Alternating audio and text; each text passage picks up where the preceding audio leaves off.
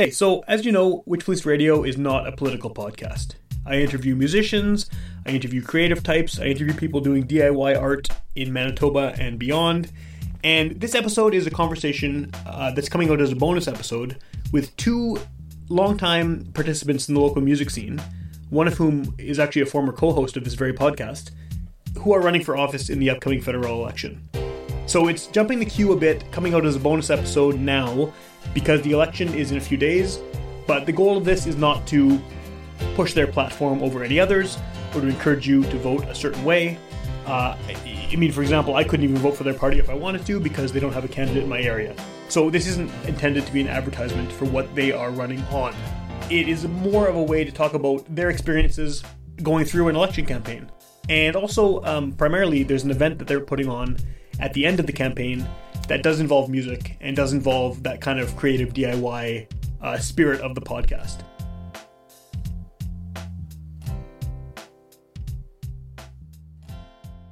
Get up off your ass and get up on the podcast! Witch Police Radio! Witch Police Radio! Witch Police Radio! Witch Police Radio! Get up off your ass and get up on the podcast! Witch Police Radio!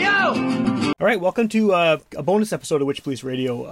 One of the things that I try to do on the show, obviously, for people who are regular listeners, is that the show focuses on music. It focuses on Winnipeg musicians and Winnipeg-adjacent musicians, but a lot of people who are involved in the local music community are involved in a lot of other things, whether it's creative things, whether it's, they have other lives on top of just playing music. So the two guests on this episode have been on the podcast before, talking specifically about what they do musically, but they're both also involved in something a little bigger than the local music scene. So I think just to sort of set up what we're talking about here, if the two of you want to introduce yourselves and maybe just give a bit of background about what this event is and why you're doing it.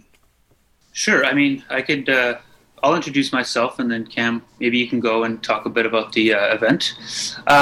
So I'm Robert Crooks, and I'm a member of the Communist Party of Canada here in Winnipeg, the Penner Bethune Club in Winnipeg, and I am running in the federal election in the Winnipeg North riding.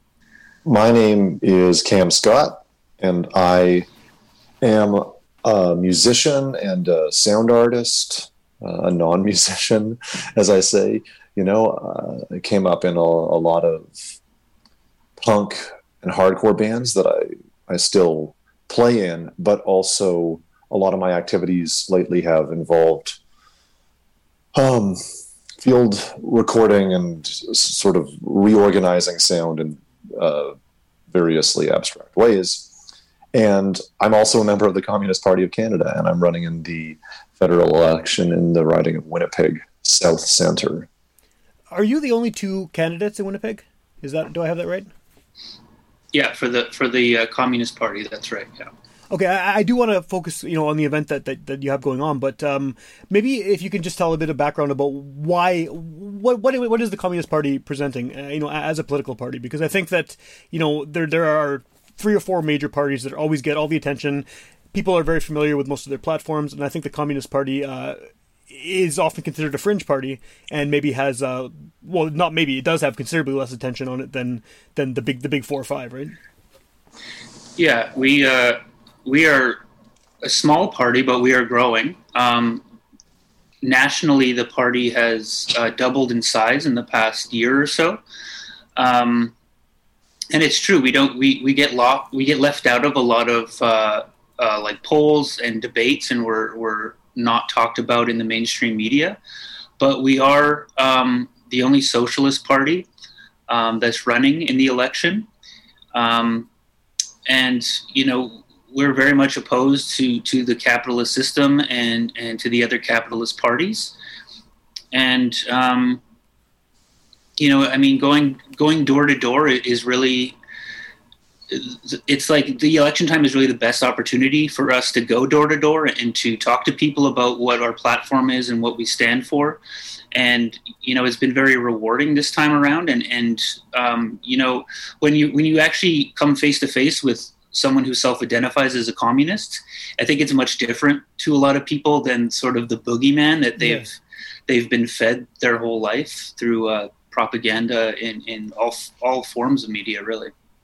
Well, it seems like we're now in a time where, I mean, especially in the States, the idea of a communist it is definitely that, a boogeyman, and it's like it's a scare tactic, right, to call someone a communist. So, what has that meant for you guys? Just trying to get the word out about what your beliefs are and what your values are. Just dealing with the idea that communist is almost a swear word for a lot of people.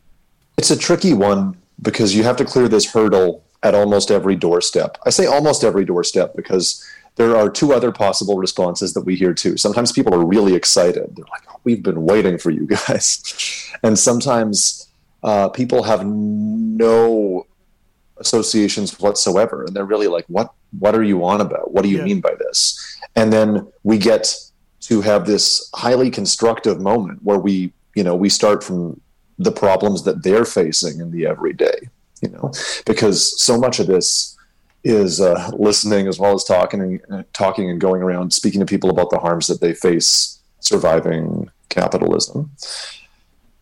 I would say that if people will actually let us bend their ear for a second, they're mostly pretty surprised at the platform, at what we're demanding. The word communist has been propagandized against to this degree where you show up and people think you're going to expropriate their mortgage and you're going to drive away their car. And it's really the only truly humane platform, I think, because we can name the system, capitalism, that connects all of these other problems. When we talk about economic justice and environmental justice and decolonization and all kinds of different problems that people are concerned about at this moment, we have a pretty hard-nosed analysis of the system that unites all of these causes. And if people will talk to us, I think that they are normally impressed by that analysis and can locate themselves within it. I'm sure you've been asked this by pretty much everyone who has heard that you're running, but why do this? You're not going to win. You're not going to be elected government. Obviously, you're two candidates in Manitoba. Historically, the Communist Party has not had great vote numbers and everything like that. What's the? It's a lot of work, right? Door knocking is a lot of work. Campaigning, going through the whole process, and knowing from the outset that you're going to lose and probably lose handily. What is the incentive, I guess, for you guys to keep doing this and to want to go and spend all this time and effort and money and everything else to get your views out? Well, I'll jump in here. I mean, just something you just tagged on to the end. Okay. We're not spending very much money at all. Right. But time, though. You're spending a lot of time. Yeah, certainly time, and we're seeing the results of it, right? Like I touched on it before. It's the only kind of acceptable time where you can go door to door and talk to people about communism. Like we've set up on street corners and talk to people about it, and we get to kind of explain what communism or socialism is from someone who's actually a socialist. Okay, and that can be very powerful because we've heard all of the criticisms, we've heard all of the kind of ideological, defense mechanisms, and we have answers to all of them. But at the same time, it's important to let people know that we're out here, that we're doing work beyond the election. Like our main focus as a party is not on the election. It's on doing work between the elections. Right. But we also need to grow the party. And during this election campaign, we've seen a steady increase since the beginning of people either asking to volunteer for the party, which would be their first interaction with the party, or they're even asking to join the party. Okay. So in that sense, it's been very successful for us. And we also just want to get out there and expose the contradictions of the capitalist system and the capitalist parties. Like, people know that these politicians and these capitalist parties are full of shit, right? But they don't always know that there's another option, that there are other ways to govern society that make a lot of sense and that work for millions and millions of people. What is, I mean, that makes sense to me. And honestly, when I heard you were running, I looked up the platform, and there's very little that I can argue with in there. I mean, the ideas are very strong. But I mean, I guess it goes back to the concern again that, like, this is another way to govern that could definitely benefit people, but it's not going to happen in this election or for the foreseeable future. So I guess the idea is to just get the word out and get the information in people's minds that this is a viable idea and sort of grow it very slowly, grassroots style.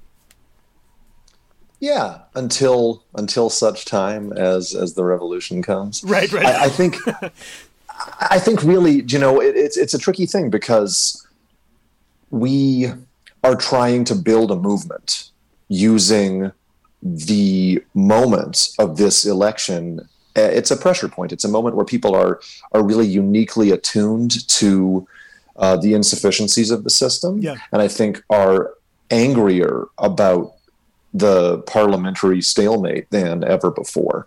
So we can speak to that anger, but even left-wing social democrats, the NDP, parties that, frankly, when you speak about how would these ideas become policy, in the short term, the best case scenario that we recommend would be like a progressive bloc, including the left of the NDP and so on, who could pass some of this stuff into reality, because the NDP, truthfully, has borrowed a lot of its most socialistic ideas from considerably left of its own ranks, including the Communist Party. Right. So we can envision some kind of progressive bloc, hopefully including communists, But Parliament is not our focus, because the NDP wants social movements to show up for them during an election so that they can govern, within the confines of the profit system. I don't truthfully believe, this won't surprise you, that they would govern much differently than the Liberals. Right. We're trying to build a movement using the opportunity afforded us by the election.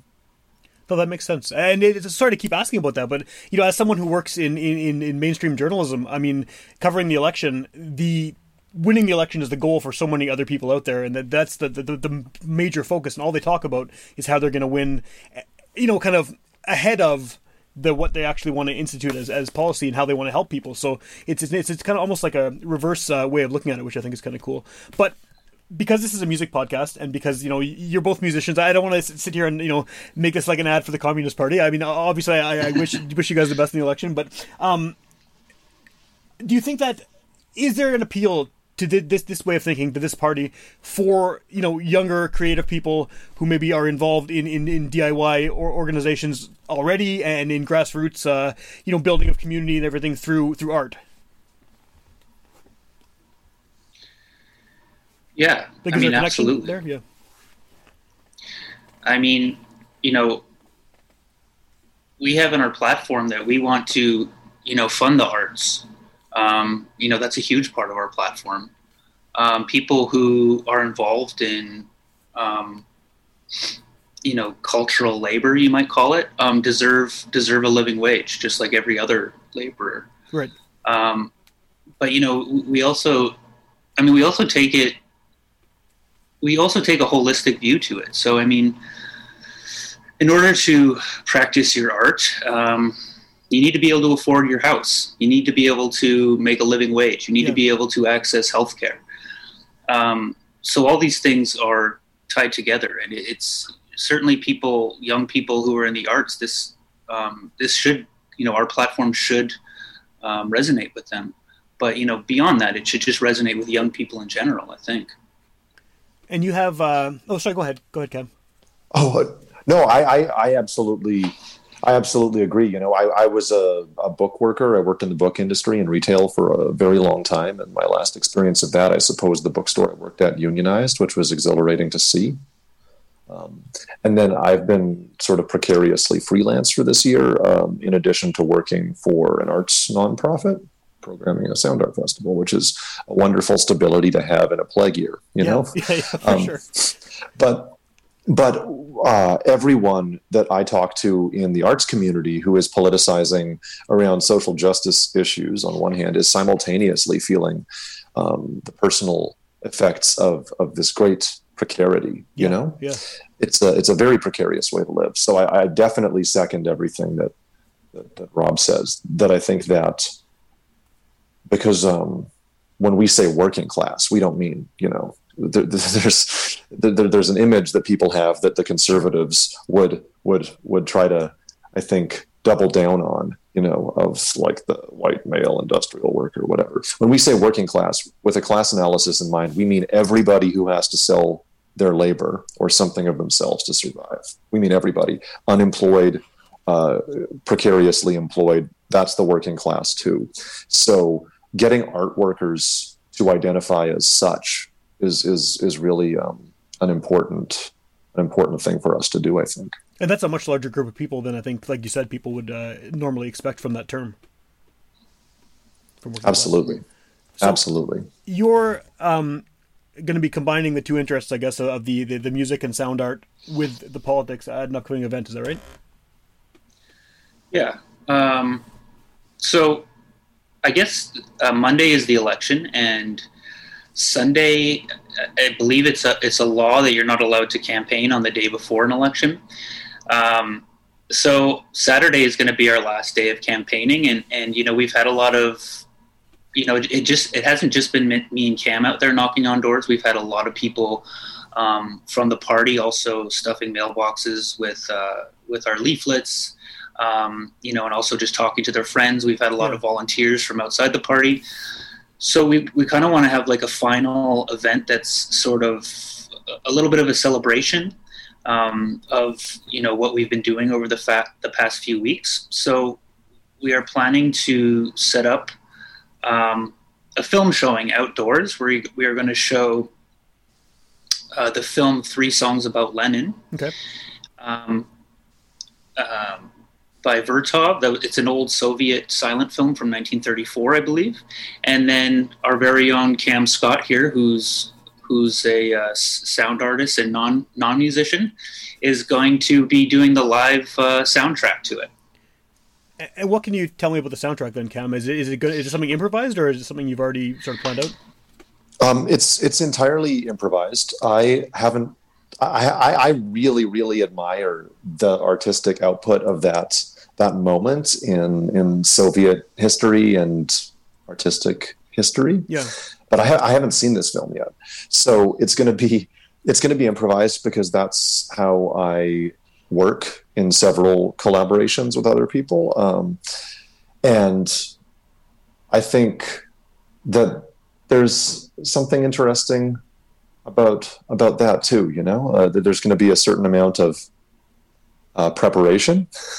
You know, I'll bring some materials in anticipation of what might happen, and then there's going to be an element of response, immediacy, and so on. So there's a bit of a dialectic there that I think Lenin probably counseled in politics as well. Do you think that having a Soviet film is going to just kind of bring out all the people who have this boogeyman idea of what communists are? Just as soon as you said that, I'm like, oh man, there's going to be someone complaining about these, you know, evil communists doing whatever to you know, you've heard the criticism, I'm sure. Yeah.